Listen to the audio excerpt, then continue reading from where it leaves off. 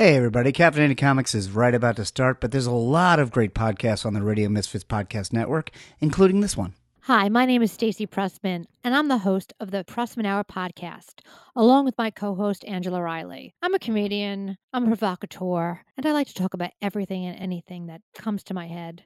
Me and my co-host Angela, we kind of fight about stuff. Sometimes we have great guests, so if you have like an hour to spare and you're not doing anything, listen to the Pressman Hour on the Radio Misfits Podcast Network. It's time for Caffeinated Comics, a lively discussion and debate on comics, film, television, and collectibles, all fueled by the magic of Frappuccinos. And now, here's your hosts, John and Steven. Thank you. It's Caffeinated Comics. I'm your host, John Clark. I cannot stop talking about Picard. It's my favorite show right now. I might even like it a little more than Mandalorian, and I just keep looking for more and more people to talk about it. We had J.B. Anderton a few weeks ago to talk about it, but I needed to go to the expert. I needed to get as in-depth as possible, so I talked to John Champion. Now, John Champion has been on the podcast about 5 years ago, and it's like no time has passed. If you don't know John, he is the host of the Mission Log podcast. He's been doing that for about 8 years now, covering every single episode of Star Trek ever produced. At the time they started, there was no Star Trek. They were going to finish The Last Enterprise and be done. But now there's Discovery, now there's Picard, which he's doing as a Facebook Live podcast, which is also great.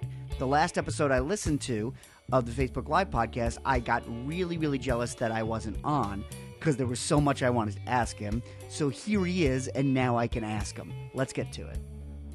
The last time we talked, I think you were still in Next Generation, and now, obviously, the big thing that's happened is they started producing more Star Trek, which is completely shifted your workload.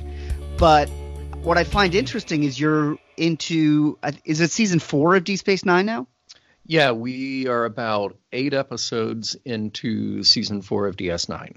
Yep. Oh, okay. So you're watching DS9 against Picard and Discovery. So you, I believe, are entering the darkest part of Star Trek, both in the past and in the present at once.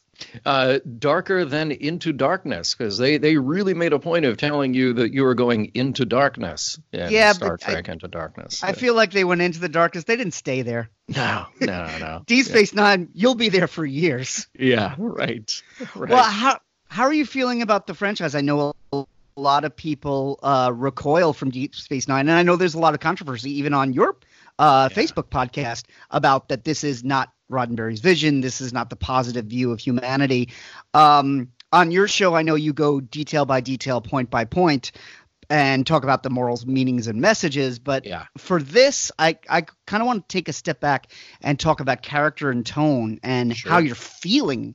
How are you feeling about the franchise, where you are in it, and where it is? Sure. Well, I mean, look, let me preface everything by just saying that anytime somebody says the words Roddenberry vision or, what Gene wanted or anything, I take that with just a huge grain of salt for a couple of reasons. One is that Gene was only around for so much of Star Trek. Now, it's his baby. Nobody can take that away from him. He was visionary. He had some great ideas, and as a lot of writers have said, he could make a mediocre script great, and he could make a great script mediocre. And he, even when he was alive, he only had his hands in so much of Star Trek. So there are a lot of Star Trek's sort of crowning moments that owe a lot less to Gene. Yeah, people like Gene L. Coon and Gene Coon and Bob Justman and certainly Nick Meyer. Yep. Who Nick Meyer not only was not around from the beginning, he was not a Star Trek fan. Didn't really know anything about it when he came in to do Wrath of Khan, and yet Wrath of Khan is right up there at the top of every Trekkie's list of favorite movies. So I think it's important to kind of pick apart what it is that Gene said Star Trek was all about. But we also really have to put that into a few contexts. We have to look at, okay, what did he say at the beginning he wanted Star Trek to be? But what did they actually make? Right. Because TV is collaborative and it is a business, and they were just fighting to keep that business going. Then you have to look at how Gene changed in the 70s during that kind of slow time for Star Trek. Yeah, you had the animated series, but then you also had a lot of downtime as we're waiting for the first movie to come, which was going to be a TV show, then it was going to be a different movie, then it was going to be another movie, and then we got the motion picture. And even with Next Gen, yes, Star Trek got to be his baby again, but that became a very different show when you get into seasons 2 and 3 and beyond. Right. So when Rick Berman and Michael Piller take more of a hand and Gene starts to take a back seat, that's actually the next generation people remember. Right. It truly is. And also after that first season, people like Bob Justman, Dorothy Fontana, David Gerrold, they were all gone too. And these were people who had their hands in the original series. So, that's one reason that I take all of that with a grain of salt. The other reason is this. I have tremendous respect for Gene. Didn't know him. Didn't meet him. I mean, I saw him when I was a kid on the college lecture circuit. I was like 10. And I have a lot of respect for his son because we're friends and we get to talk about this stuff a lot. And I think what's really important is that when you do hold people near and dear and you do respect them, you also don't put on the rose-colored glasses. And there is a little bit of kind of gurufication of Gene. He might have been very amused by it at a certain point in his life, but he was a guy. He was a TV producer and writer and was trying to make his formula stick and was trying to keep his shows on the air and trying to make a buck from it, as he rightfully should. And those things aren't... I think a lot of people forget, too, that he didn't own Star Trek. No, exactly. He was, he's people put him up there with George Lucas, but he's really closer to a Chris Carter, where he created the show and the studio kept him around and didn't let him go. Yeah. But there were, as we said, not only were there many people that came in and had their hands in it, there were many times where the studio just moved to that person and didn't feel the need to let Gene weigh in on that. Right. And, there are very few people who ever have that kind of sweetheart deal. You mentioned George Lucas. And again, his ownership of Star Wars changed, obviously. Now Disney owns it. And Seth MacFarlane is somebody who has really been able to, I don't know how he does it. Look, I don't know how a guy that good looking, that funny, and that good on a piano can exist in this world. It's not fair. It's not fair. Yeah, I don't know how a guy comes out of a Cartoon Network animation to host the Oscars. Yeah, I know, right? and has apparently a tremendous amount of business acumen as well. Oh, you have to. Yeah, but those are really rare examples. Gene, in the tradition of the way that TV works, is that you're a writer / producer. You come up with an idea. Somebody else comes along and says, cool, we will produce your idea. Now we own it.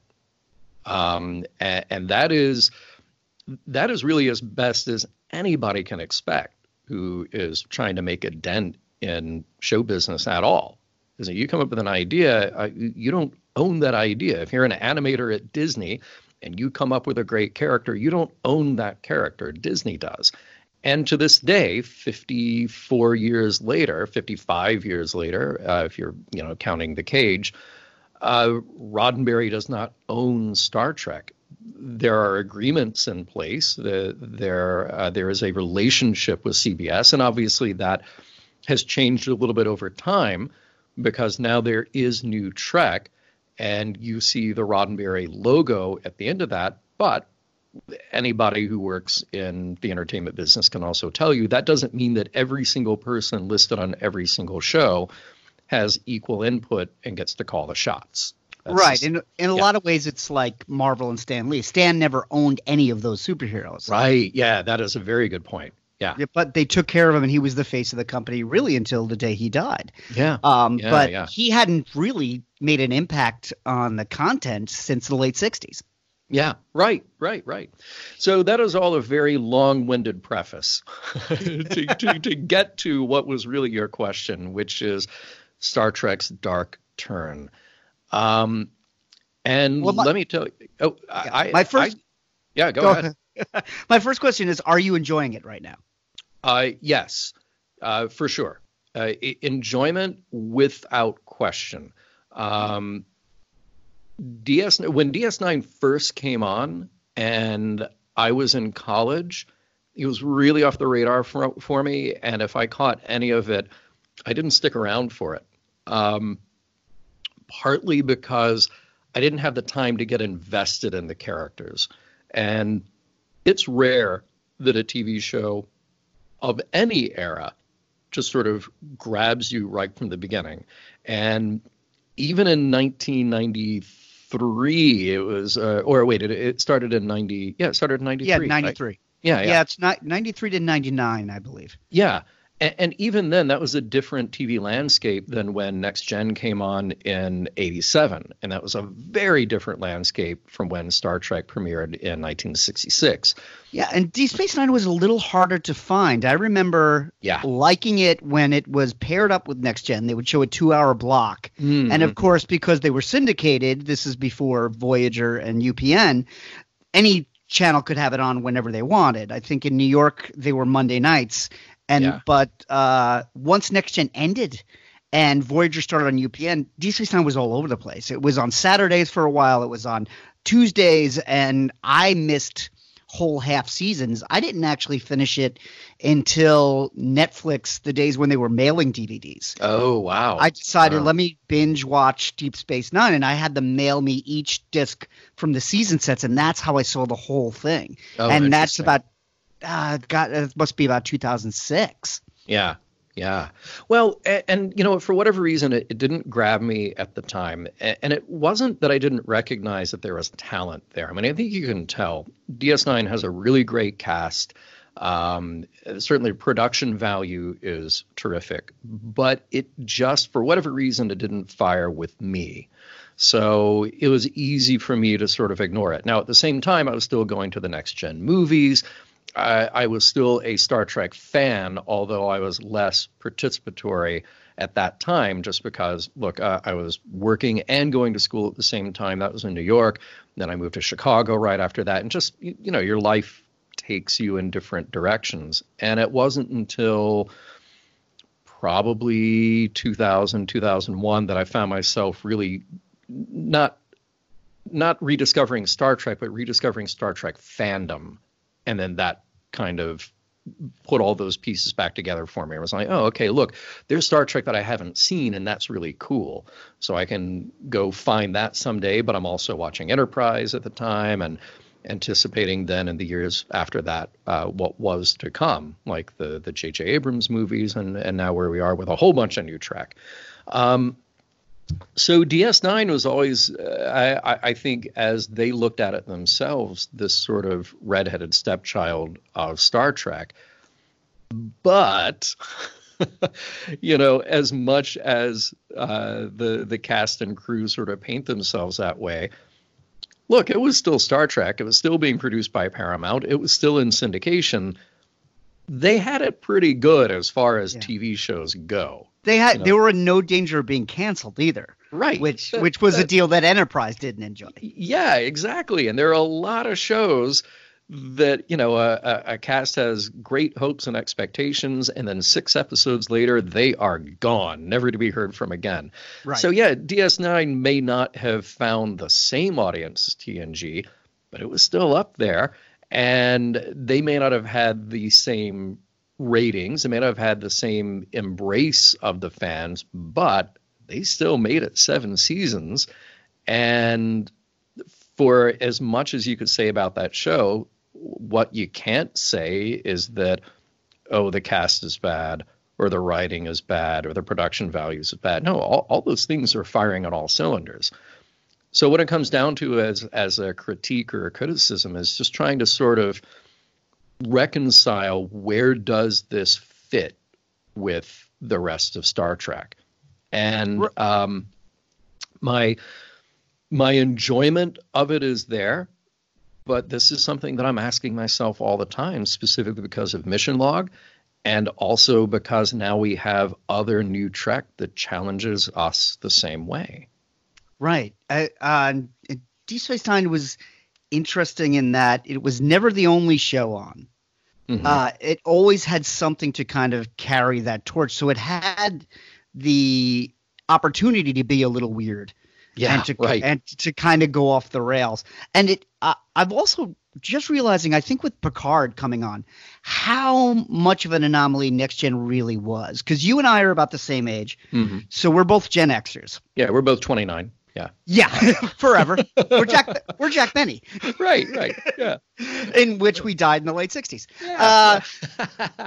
But if your experience was like mine, Star Wars went off like an atom bomb, and that led me to reruns of Trek on TV. But it wasn't until Wrath of Khan that it really crystallized that this was something I cared about. So when I look back on my era is really those original films, because the first TV shows from the 60s. And when Next Gen comes on, we're in high school, and the first couple of seasons are rough, and I didn't make it. I made it to about probably the death of Tasha Yar, and then I just fell. Out of it. And it wasn't until actually Leonard Nimoy appeared when Star Trek VI was going to come in theaters that I checked that out and went, wait, this show's actually gotten really good. But as I'm finding now, I have a lot of friends that are millennials, and they consider that to be Star Trek. Yeah. They look at Kirk and Spock as if they're Silver Age comics. They look at them like Stan Lee comic books. We know this happened. We know it started it. We know it was important. But really, Next Gen is what we care about. And what I'm learning now, especially seeing how much momentum Picard has, is Next Gen was really the hit. And then all of the shows that followed it were catering to the Trek audience, which slowly shrank over the 3 series. But nothing. Yeah.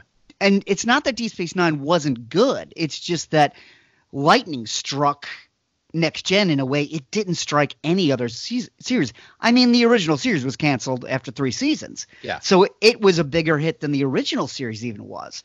And I think living in that shadow. Yeah. That you have to almost exhaust yourself of Next Gen to get into Deep Space Nine.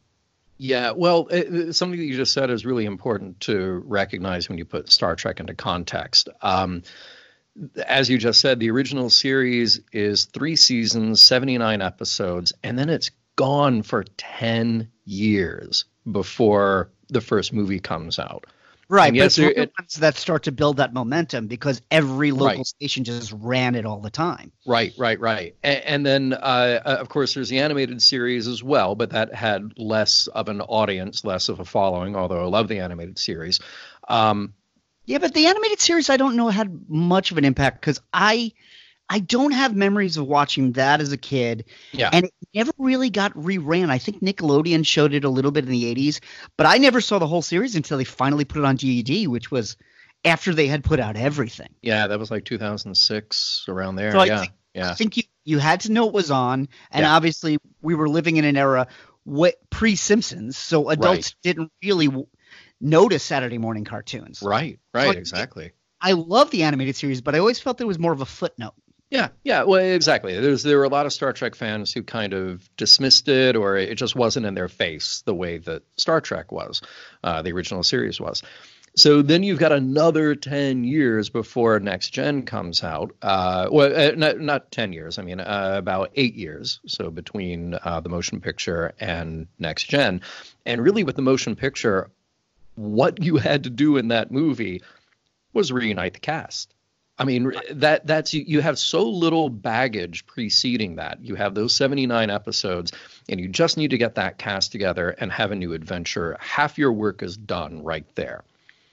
And so at that point, we're talking that movie 2, 3, and 4 before you get to Next Gen. So you only have X number of hours of Star Trek leading up to the premiere of Next Gen.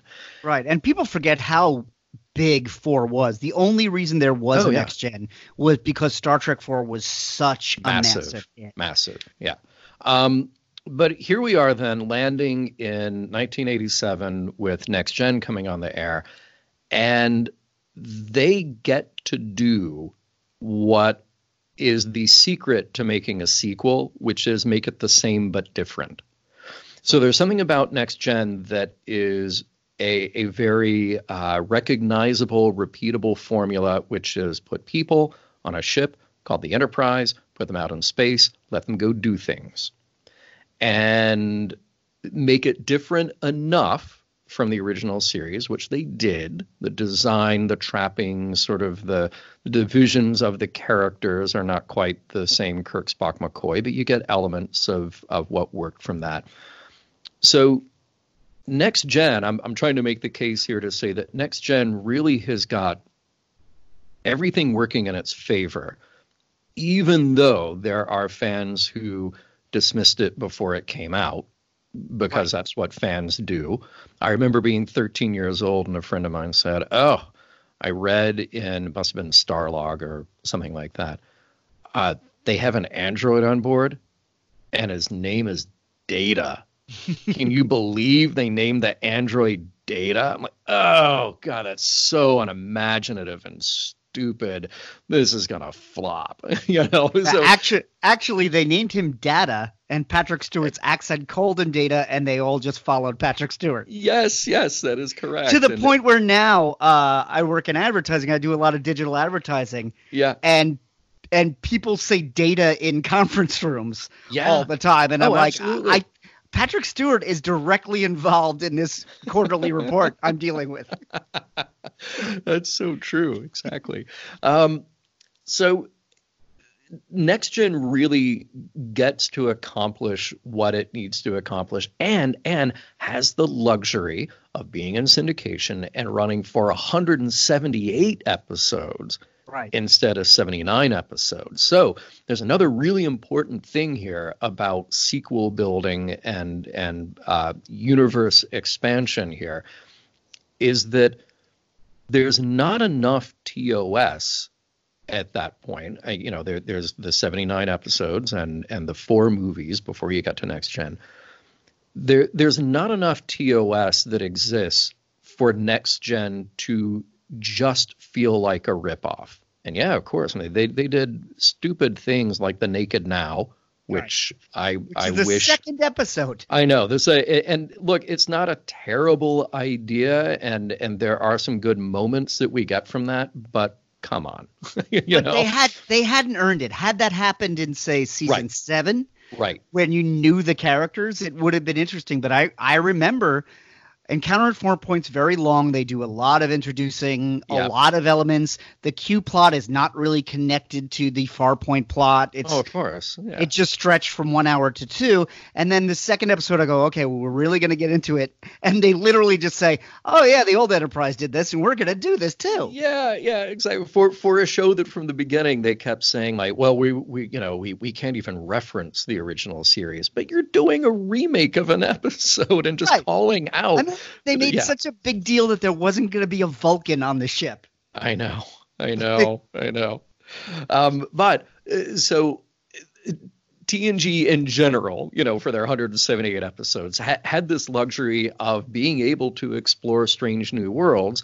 And sure, they could revisit some themes every now and then that TOS did. But I read something that really stuck out to me today, which is, when you go about writing a story that, particularly in this huge franchise that is Star Trek, because now we've got a total of over 750 or 770 hours of Star Trek. Is that? Yeah, I think I counted at one point when Enterprise ended, we were at like 781, and now we've had 26 discoveries, and we're up to 6 Picards. Yeah. So do you count the short treks as separate episodes, or are they extras? Well, when you add up the number of minutes into number of hours, you've got at least nearly a couple of hours worth of short treks there. Right. But the point is, now you have so much, and in the fandom's desire to see the same but different, you run a real risk then of just cheapening what was powerful about the original. And I would show as that the perfect example is Star Trek Into Darkness. On my own show, sitting in Rod's house, which is where we recorded that particular episode, we interviewed Bob Orsi, and I basically asked him to defend how that's not a parody. Yeah. Because to the general movie-going audience, Khan is something that George Costanza yells. And to the Trekkie audience, this was a plot point and this was a moment earned for 20 years. So by slipping in this moment, literally 3 hours and 20 minutes into our getting to know this new cast, it feels cheap. Yeah. What really felt cheap to me, and we'll get into Picard, but they did the same thing that Nemesis did, which Picard reverses immediately in its first episode, is that they tried to give you Star Trek 2 and 3 in the same movie, where they killed the character and then brought them back before the movie had ended. Right. Which is what they tried to do with B4. Yeah. And as much as I was enjoying the first Picard, I hated the ending of Nemesis more than the rest of the movie, which is not a good movie. Sure. But because they built Data's death, and then they're just like, but he's right there. Look, he's seeing blue sky just like he was. I love that Alison Pill goes, B4? That guy never worked. You want to see the box we keep him in? I love that. Yeah. But what I'm describing here is it's the point that if all we expect as an audience is the same but different, we are in effect dismantling and cheapening our own fandom. We're dismantling and cheapening that thing that made us fans in the first place. And unfortunately, there are some writers and some fans and some commenters, who think that is what they want, or who think that that's what makes Star Trek. Oh, well, if I don't have an Enterprise, and if I don't have a Khan, and I don't have Screaming Khan, then I haven't made Star Trek. Right, and that was the criticism against The Next Generation initially, Yeah. was that you don't have a Kirk and you don't have a Spock, so how is this Star Trek? You just put the name Enterprise on a ship that doesn't even look like the Enterprise. Right. Yeah, but then there they were, finding their footing, because they got to go on longer. They got to take the thing that was the same, which is people on a ship, on a mission to explore. So we all wrap our heads around that, sort of the mission statement of Star Trek. We just apply it to this other thing. But then here's Star Trek almost being the victim of its own success. That show is hugely successful. Well, where do you go next? So is the next series going to be another ship with another crew out there doing missions again? Because what's going to happen to them? Oh, well, we ran out of scripts. Did they go to a planet with a bunch of, sexy teenagers jogging all the time? I mean, do we do that one too? Well, the more and more stories we write around the same premise, we're going to hit a wall. So if I were in the position of a Rick Berman or Michael Piller or somebody, and Paramount says, hey, Star Trek is hot, we need another Star Trek. I think the inspiration to say, cool, we want to do something in the Star Trek universe, but let's not do another crew on a ship going from planet to planet each week. Let's figure out what happens when you have a mismatched group of people at the Rick's Cafe of the 24th century. Throw them out into this unappreciated, unimportant corner of the universe that suddenly becomes important for different reasons, and let's see what happens there. Yeah, and one of the things that I think is so brilliant and so rewarding about it is that because they can't leave at the end of the episode, there's almost a Simpsons effect in Deep Space Nine, where you have your core characters who are all the names at the front of the show, but then because Garak is not going away, Rom is not going away, Lita is not going away. Yeah. You return to them again and again, and all of a sudden you have this cast that's 30, 40 characters deep. Yeah. Which yeah. you could never have before or since, because you have 7 on a ship. Everybody knows that. Right. No, I love that. So I think all the right ideas are there. Now, I think what's weird for me about DS9 is the sort of thumbing their noses at the rest of Star Trek, So I would actually take this very seriously, that and we get that too. We get the serious approach to it as well. But here is this station that is far away for the rest of Starfleet to get to, that is in a very challenging place, that then, politically becomes a bit of a hot potato. So they do take that seriously to an extent. But at the same time, there are moments where you can tell it's sort of the writers almost giving a wink to the audience, like, see, this isn't the Star Trek that you're used to. We're really breaking the rules here. Like, okay. And that's why it's so odd that they put Worf on in the middle of it. Yeah. Because they're so trying to not be Next Gen. Yeah. But here's a guy from Next Gen. And here's a guy from Next Gen who, now, granted, I'm only 8 episodes into it, but for 7 years, I got Worf on the Enterprise, plus in the movies, Worf on the Enterprise trying to figure out who he is and how he fits in. And then you bring him to DS9, and it feels like you're just starting that same arc over again. Who is he and how does he fit in?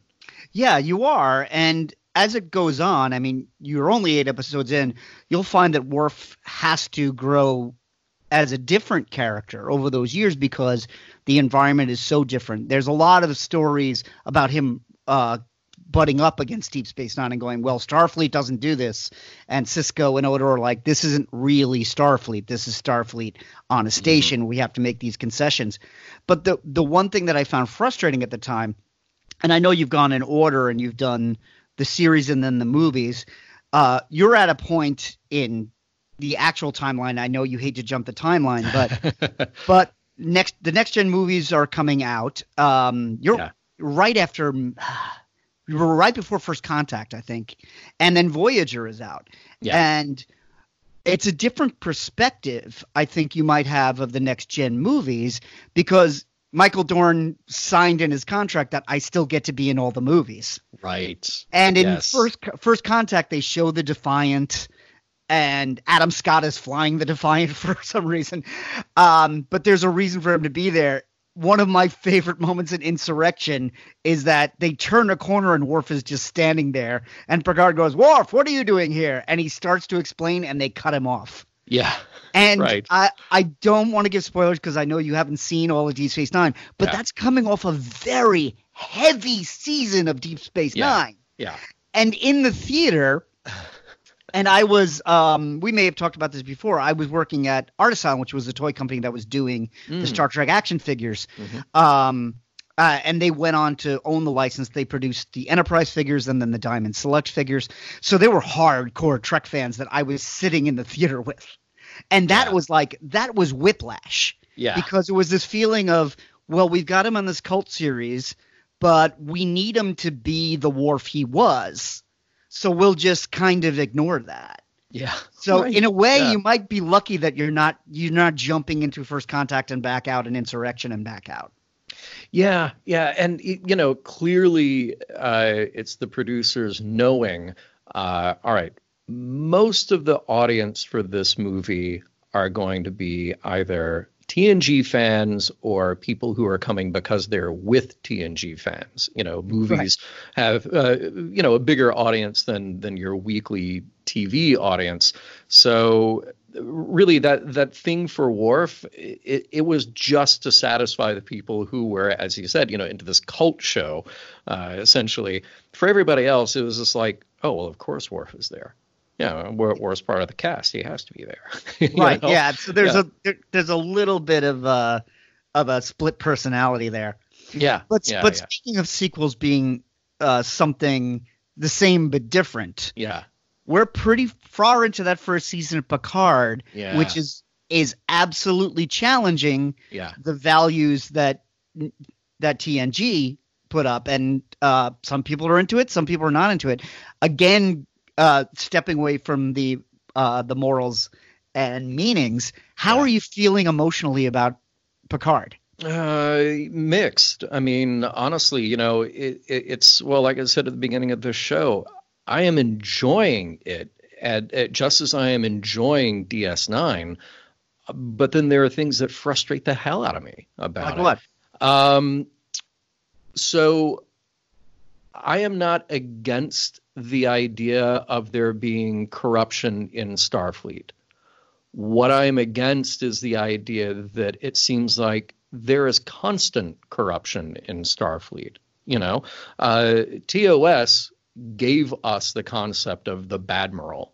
It gave us the idea that we also have to look out for what might be coming from the top down that is incorrect or misguided or downright evil, right? But that wasn't a constant thing there. No, it was you rooted out the bad apple. Right. And Yeah. Starfleet was fine. And Next Gen, you shot the guy in the stomach and his head exploded. And then everybody was happy. Yeah, exactly. You get Rimmick head debris everywhere, and then you're cool, and you get a handful of people like in the episode The Pegasus. You get those people who are misguided, who are the problem, but you identify it and you can. I don't want to say fix it, but because. No, but identifying it is fixing it. I was just watching The Drumhead again last week, and which is a great episode with Gene Simmons, and it, and she becomes histrionic at the end about rooting out the Romulan traitors, and once she exposes herself, that's it. The Admiral looks at her and gets up and walks out. That is the end of the episode. Right. And without getting too political, that's a plot device that now rings hollow for me because in the world we're living in, those people are exposed and there are no consequences. Right. Oh, precisely. So, and that's one of the things I'm liking about Picard is that it absolutely shows that utopia exists as long as you fight for it. And there was a point with the Mars attacks where it just became too hard for certain people to fight for. And it's this slow slide, and we could regain that. Yeah. Well, so there are sort of the competing things that I love and hate, or hate and love about Picard.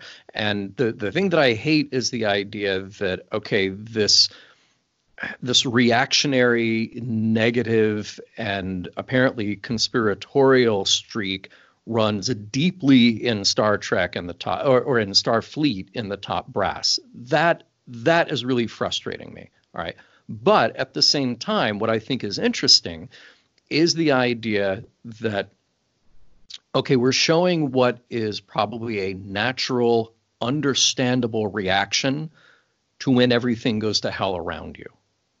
Right. And Star Trek constantly shows us these morality tales of living up to the high ideal that you set for yourself. But maybe it's this modern storytelling. We're taking an awfully long time to get there. And the other frustrating part about that is that we're taking a long time to get there and really putting all of that pressure on one or two characters.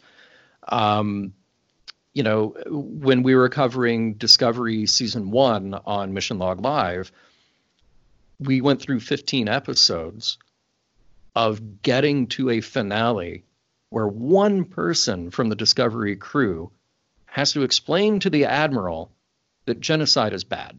Right. And I think it is definitely modern storytelling because we know what we're watching is a 10-episode story where even Deep Space Nine, which is the beginning of the long arcs, and the Dominion is going to carry to the final episode, but the plots are wrapped up in each. and they're like, okay, the Dominion's still a problem, but we've resolved this one thing, and we don't have shows like that. When Picard ends, I'm never prepared for it. It just feels like I'm watching a scene, and I'm also enjoying it so much that I'm not noticing the time go by. Sure. Is that it just shows up and says on the next Picard, and I was like, wait, why did we stop? Right. And you don't have that ship going away at the end and Gene Roddenberry's name coming up. Yeah. And here's the thing, I don't mind a long arc. Like, I think that's very interesting, and it's a cool way to be able to tell a story. It might be a little overplayed now. I'm kind of waiting for the pendulum to swing back the other direction. But generally, I like the idea. I guess where I'm having trouble here is that this is not Star Wars. The story of Star Wars is constantly the one person or the very small band of people who go against the galactic monolith, the Empire, the First Order, however you want to have your Star Wars delivered to you, and take down that institutional thing that no matter how it exists, it is rotten.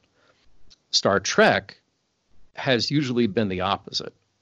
It's not about the one person who has figured out how to go fight against that thing. It's about people who work together and are good at their jobs because they have the institutional support that they need. They have the companionship and friendship and skills that they need to go do great things.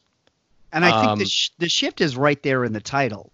It's the fact that it's called Picard. We've never had a Star Trek show that is about one person. You can argue that the original series is about two people for that first season and then three people. Sure. And then the rest are supporting. But there has never been a Star Trek show that focused on a single character. And what this arc is a single character trying to save a single character. We're seeing in the backstory that he couldn't save the universe, and he's not even trying now. Yeah. It's what can he save that's worth protecting in this universe? Yeah.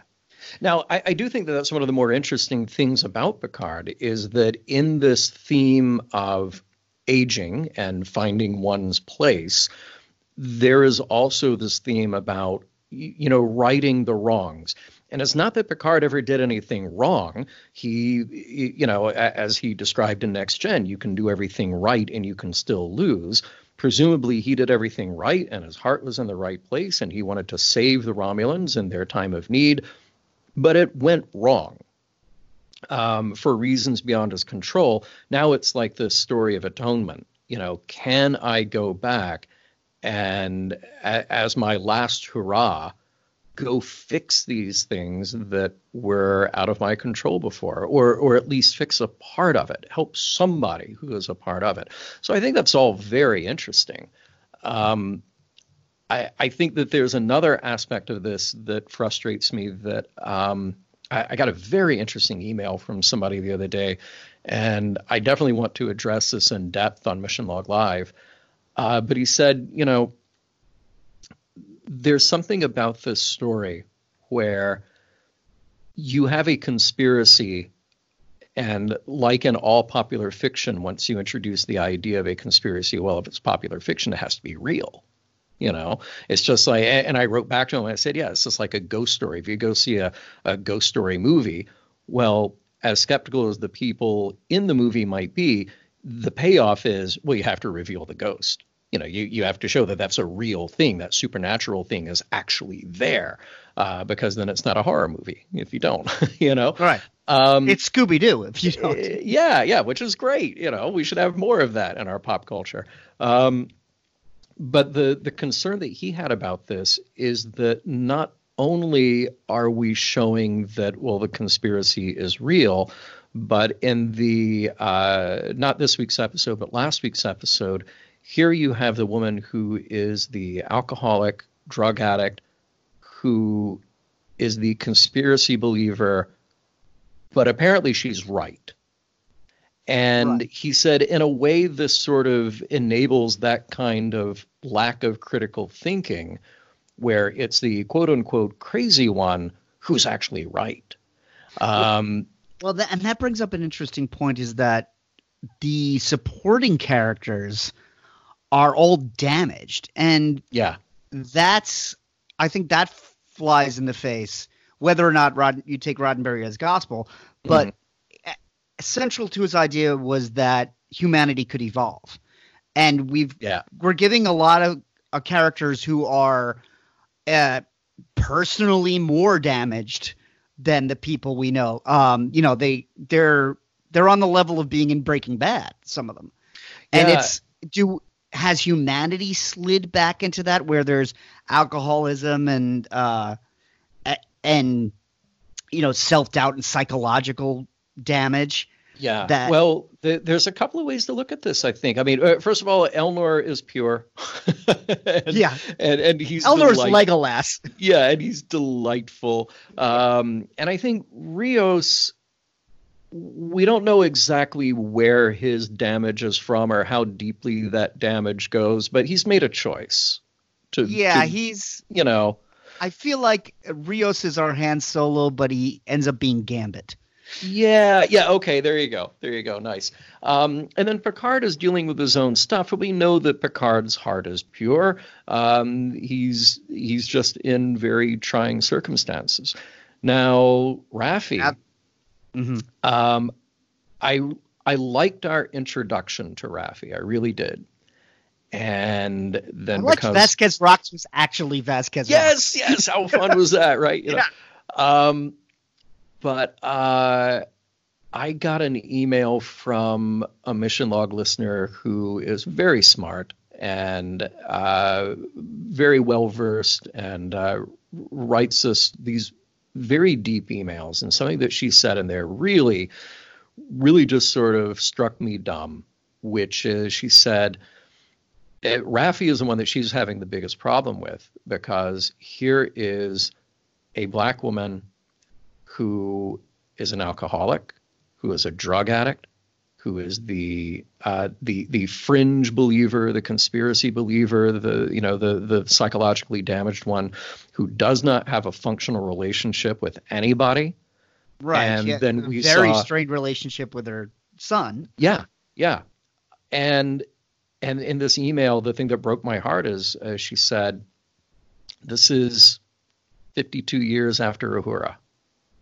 How have we gone from Uhura as our strong single black woman, the lead of a TV show, or one of the regulars on a TV show, to Raffi? And I thought, you're not wrong. I respect the depth with which they've written these characters. I respect the actors' commitment to those depths that they have written in those characters. But then I read that email and I just thought, oh, you know what? Maybe there were other choices to be made here, but we still have 4 more episodes to go. Yeah, this could be a redemption arc. Yeah. I don't know who gets what level of redemption or how this plays out, but I'm going to sit here with my fingers crossed for the best. Yeah, I think what's bothering me about Raffi, and episode 6 came out today. Have you watched it yet? I did. Yeah, I just watched it this afternoon. One of the things that really bothered me was the scene with Raffi's son. She says, "I'm clean now." And then in this episode, she is completely drunk. And I'm like, well, is she lying to her son? Like, are we supposed to side with this character? Because I could understand the redemption arc of, like, she's trying to make amends, but then she's in such a state in this episode. I'm like, well, then is she even trying to make amends? Right. Is she even – do we have a character that's on our crew that is even trying to do the right thing? I mean, even a character like Quark was like the scoundrel with a heart of gold. Yeah. This is something that Quark wouldn't do. Yeah. Well, and there's sort of another comment here. One of my colleagues at Priority One, he said, you look at that scene where Raffi is trying to get credentials for Picard to get through to the artifact, and he said, here she is, drinking out of the bottle of whiskey, and everybody around her just sort of enabling. And I was like, they applaud when she's done. Yeah. They literally applaud. Yeah. Yeah, and it's like, is this like really? Is this right at all?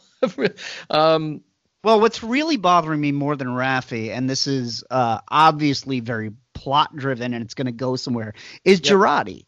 Because Girardi was my favorite character right away. Alison Pill's a great actress. I like her in everything. But she had this realism to the nerdiness where she really felt like the everyman. The moment I truly loved is when they get to Free Cloud and all the banners are popping up. And she's got this boxing robot. Right, the Rock'em Sock'em robot of the future. Yeah, and she's saying, I don't hit. And it's not the fact that she hits him, but the fact that she goes to Rios and goes, you know? Right. And it was just such a cute, girly thing to do. And I thought, that's something so many women I've known have acted like that. I've never seen a person act like that on Star Trek because it's always been this heightened, slightly Shakespearean type of tone where they're reciting a lot of jargon and living big. And I'm like, that's such a small little human moment. And then, of course, at the end of that episode, she murders Bruce Maddox. Yeah. And then I'm like, well, now who is she? Because she was the one I was relating to. Right. Well, and you make a good point. I mean, I think early on, one of our listeners said she is our relatable character. She's sort of like Alfre Woodard in First Contact. She's the analog for us. And now, well, the plot thickens. We get a more complicated and darker version of her. But I think what's interesting is that people immediately went to, oh, she's a Romulan spy. Well, they did a couple episodes ago anyway. I don't think she is. I think it's much more complex than that and much more kind of emotionally and personally driven than that. Yeah, I think that scene with Commodore O is a turning point. Yeah. We don't see what happens, but I think the lightness, and I just watched that episode again, and I noticed that it's after that episode that she just shows up at Picard's house. Yeah, right, right. So I think that's the inciting incident that spins her off into this new direction. Yeah. So I'm very interested to see what is revealed about her, because I feel like it's the reveal is something much more personal, much more human about her. And I feel like in the Star Trek tradition, what we'll get out of it is that this is a quote unquote bad guy who is actually acting out of what they think is right, as opposed to just the mustache twirling villains. Right. But I still don't believe, as much as we talked about the gray areas of these characters, I think because we've seen her murder a helpless character who was important to the plot that we had met before. Yeah. I don't think there's any way they're going to turn her around. She's the villain. She's going to have to go to jail or, die, but we don't see the body kind of thing. She's going to have to be punished. Yeah. And that I feel disappointed by that because I thought this was a really unique character in Trek canon. And that moment made me feel robbed of it as much as I'm enjoying the show and I want to see where it's going. Yeah. And I'm not a person who gets angry because a story didn't do my personal fan fiction. Right. Exactly. I don't read fiction or watch fiction to be given what I expect to happen. I like to be surprised. Yeah. I defend weird franchise movies like Batman Returns or Iron Man 3 because I'm like, well, I didn't expect that. Or even First Contact. First Contact is my favorite of the Next Generation movies, and it really takes a big swing away from what the TV show was. I mean, we see it's not as far as Picard, but we see a Picard that is out for revenge for most of that film. Yeah. Yeah, well, you're hitting on something that I think just speaks to a much bigger and broader issue here, is that, look, you and I have criticisms about Picard. At the same time, I'm enjoying it. At the same time, I'm invested in it, and I can't wait to see how it ends. Right. I don't know if it will end because we know there's a season 2. Yeah, so it's like, right, will this story continue, or do we wrap this up and now season 2 is a brand new story? Right. And because it's called Picard, it could be a brand new story that has none of these characters. Yeah, exactly. The only thing we know about season 2 is that Whoopi Goldberg said she'd be on it. Yeah, right. What I never want to do is take away somebody's enjoyment or enthusiasm of their fandom. With 2 exceptions, Indiana Jones and the Crystal Skull and the Star Wars prequels. Okay, but other than that, I don't hate Crystal Skull as much as most people do. Raiders of the Lost Ark is my favorite movie ever made. Okay. I think I love Raiders of the Lost Ark to the point where I forgive every sequel. They're all flawed. Sure. The thing that I love about Raiders of the Lost Ark is it balances every genre of film just right. It's got enough romance, It's got enough mystery, it's got enough horror, it's got enough intrigue, it's got enough comedy, and each of the sequels tips a little too far. People love Last Crusade because it tips too far into comedy. Yeah. And Temple of Doom tips too far into horror. Yeah. Crystal Skull, I enjoy that beginning. I enjoy the warehouse. I enjoy it. Oh, that movie! And I want to see this 5th one. I don't know now that Spielberg's not doing it. I'll be there on opening night as well if it happens. Yeah. I have mixed feelings about that because Spielberg just said he's not going to do it, but James Mangold said he would. And I adored Logan, and Logan is the reason we have Picard because Patrick Stewart said it was the new approach to Professor X in that film. Oh, yeah. That got him to think, well, if I could approach Picard differently, I would be interested in doing it again. Yeah. Well, and look, that's just it. I mean, there's 2 things at play here. I want to see stories that are new and interesting and challenging. I want the actors to go to new and challenging places. I want more different than I want the same. Generally speaking, I'm also okay with the fact that I don't have to love every Star Trek equally the same way that I love TOS or the same way that I love Next Gen or whatever. Like that's fine. Yeah, it really is.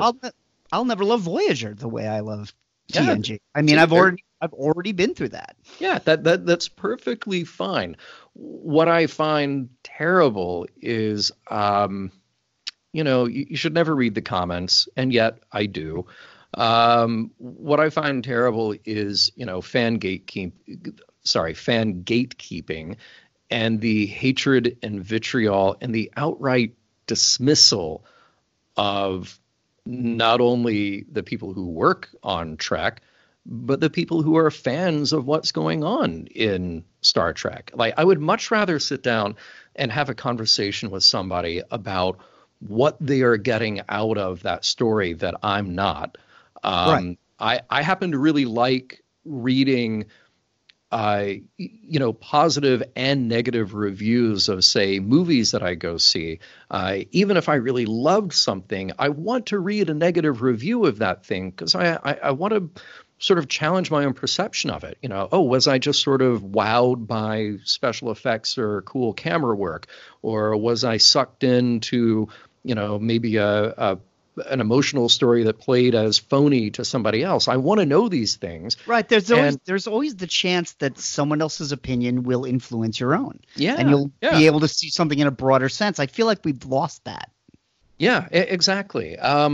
And I think it's terrible to go online and read stuff that's just, I don't understand where it's coming from. I'm sort of amused and horrified every time there's a paid post on Facebook from CBS that's even something very innocuous, like not even an ad for a show, but like, hey, here's a cool interview with somebody from Discovery.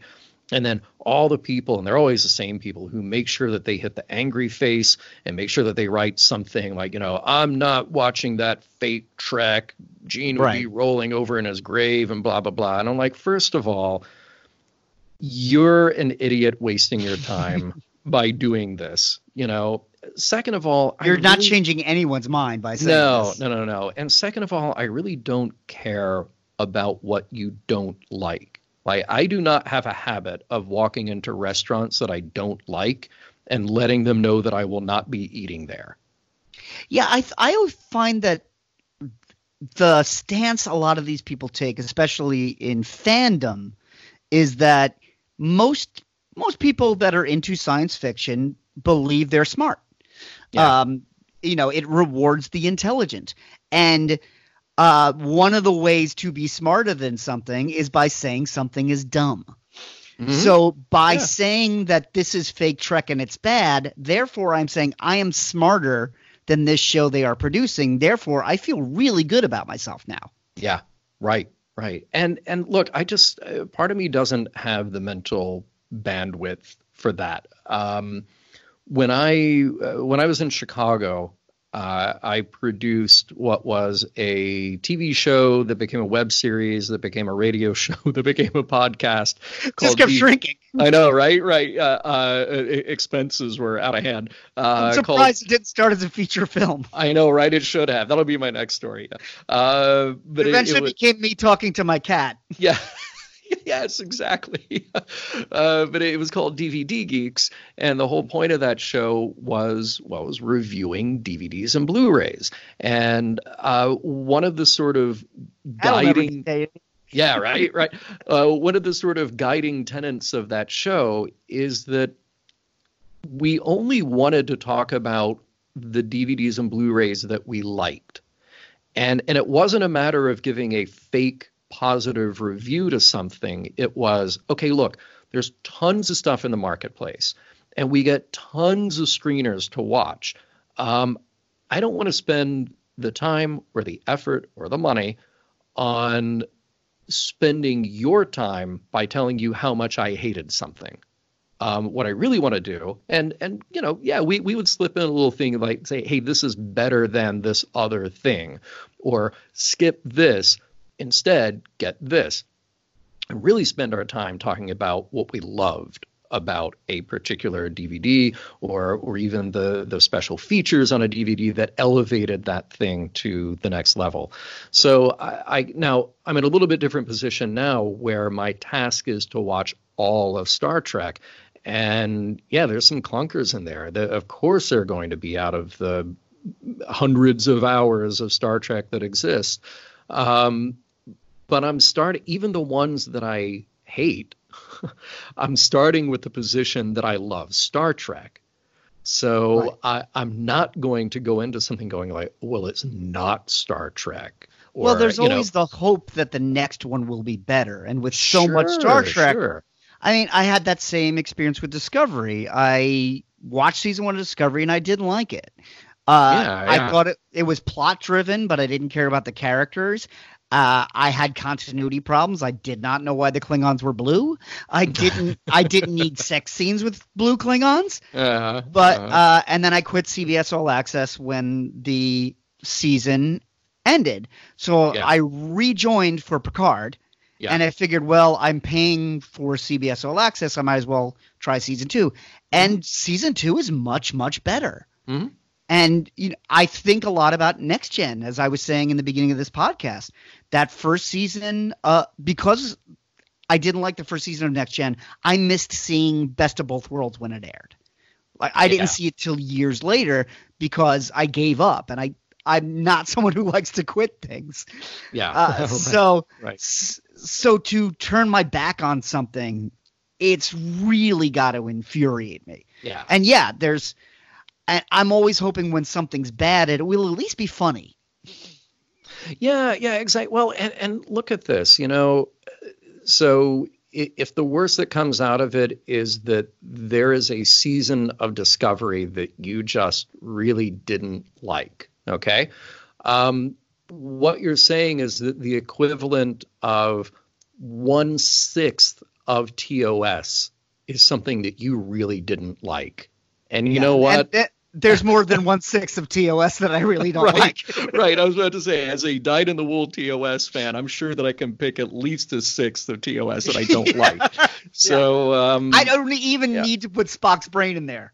Yeah, right. It could be Turnabout Intruder. Oh God. Or what's the one with Lazarus? Oh, yeah, the Alternative Factor. Alternative Factor. Where it ends with just like negative flashing. Oh, trapped in a corridor. I have a weird memory of that. I know it's not the first time I saw it, but in the 90s, and it sounds like we were in New York at the same time. I'm from there, but remember Channel 11? Channel 11 would have like a 4th of July marathon of Star Trek, and it would be 36 hours straight. Mm-hmm. And I remember in college being up all night, and it was like 5 a.m. And they were showing the Alternative Factor. Oh. And it got to that final fight, and I was very tired, and I was just like, I just don't understand what's happening. Right. Right. And his beard is very distracting. It's all distracting. It's yeah. But yeah, this is something that Ken and I had talked about when Discovery came on, and of course, look, there are good reasons for that to not be somebody's Star Trek. That's fine, and there are things about that story that frustrate me, some of which I talked about earlier.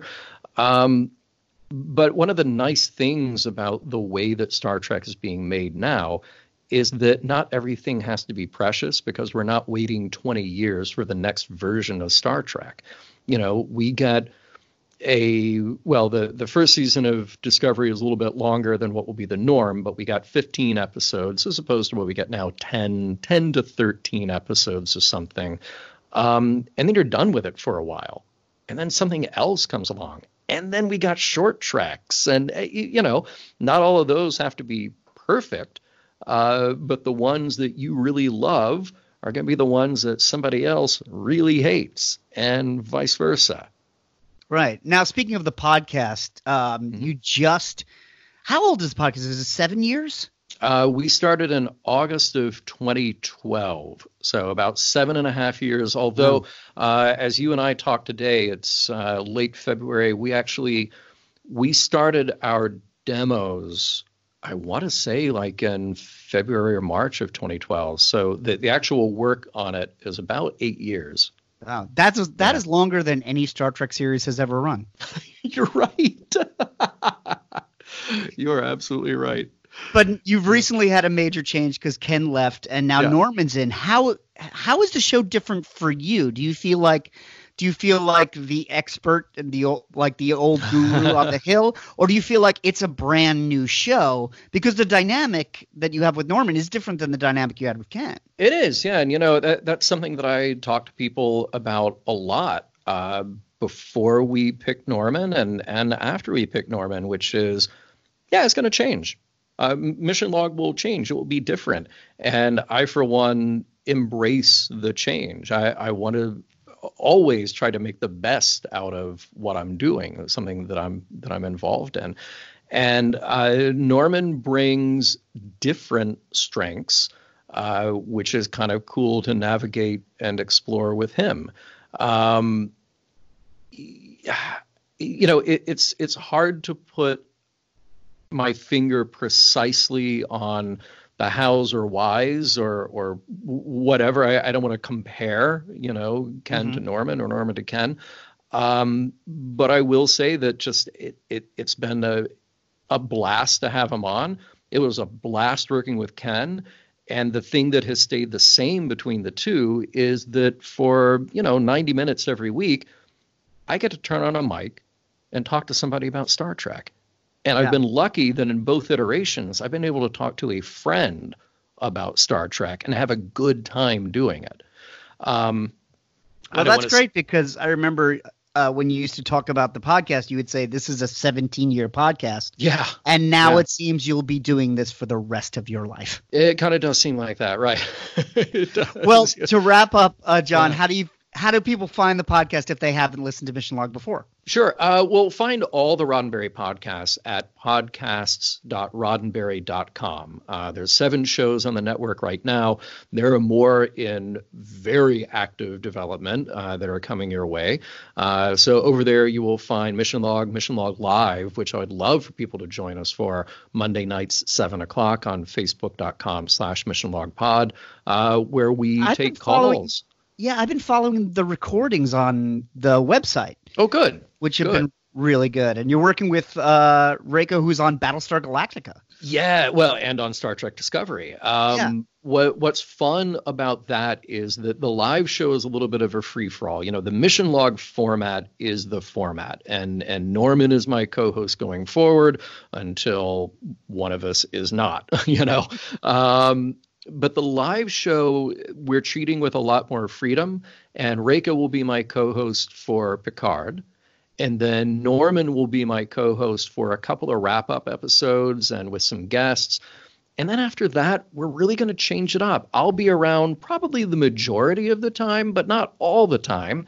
And then when we get to Discovery Season 3 or Lower Decks, it'll be a different co-host. It'll be me and somebody else. Maybe you've heard of, maybe you've not heard of. And then maybe for another short while, it'll be Norman and somebody else. So it's been cool to have Reika. Her perspective is awesome. The energy that she brings to it is awesome. And, you know, every week, whether it's Mission Log or Mission Log Live, and we're just talking about the change in co-host for me, I look forward to it as a way to learn from a conversation. You know, some weeks I take a lot of notes and I just have to get out whatever's on my chest. Other weeks, I want to hear the other person talk. and I want to ask good questions and really dig to the bottom of what somebody else is thinking. That was part of the fun of the live show is that, you know, we didn't have the time really to treat Discovery and or Picard and everything else is coming the way we treat regular Mission Log. So I have the privilege of letting our callers tell me what they think. And that's the most fun. Yeah. And John, how do we find you outside of the podcast? Well, you know, I'll be down the street later. No, you can find me on Facebook, John Champion. You can find me on Instagram. I think the most fun that I have there is Slow Mo Gentleman, which is, as it sounds, Slow Mo Gentleman. And on Twitter, when I'm not on as Mission Log Pod, I'm on as, here's a callback, DVD Geeks. So this is sort of me now. It's no longer the show, you know. And as always, you can follow me at Not In My Book on Instagram and Twitter. That is the official Caffeinated Comics social networking feed. You can also follow the Facebook page, facebook.com/caffeinatedcomics, for all the news and conversations that are going on. And as always, you can listen to us on iTunes, on Stitcher, on Spotify, or just go to the Radio Misfits podcast network, radiomisfits.com, and click on the Lifestyle tab. We will talk to you next week.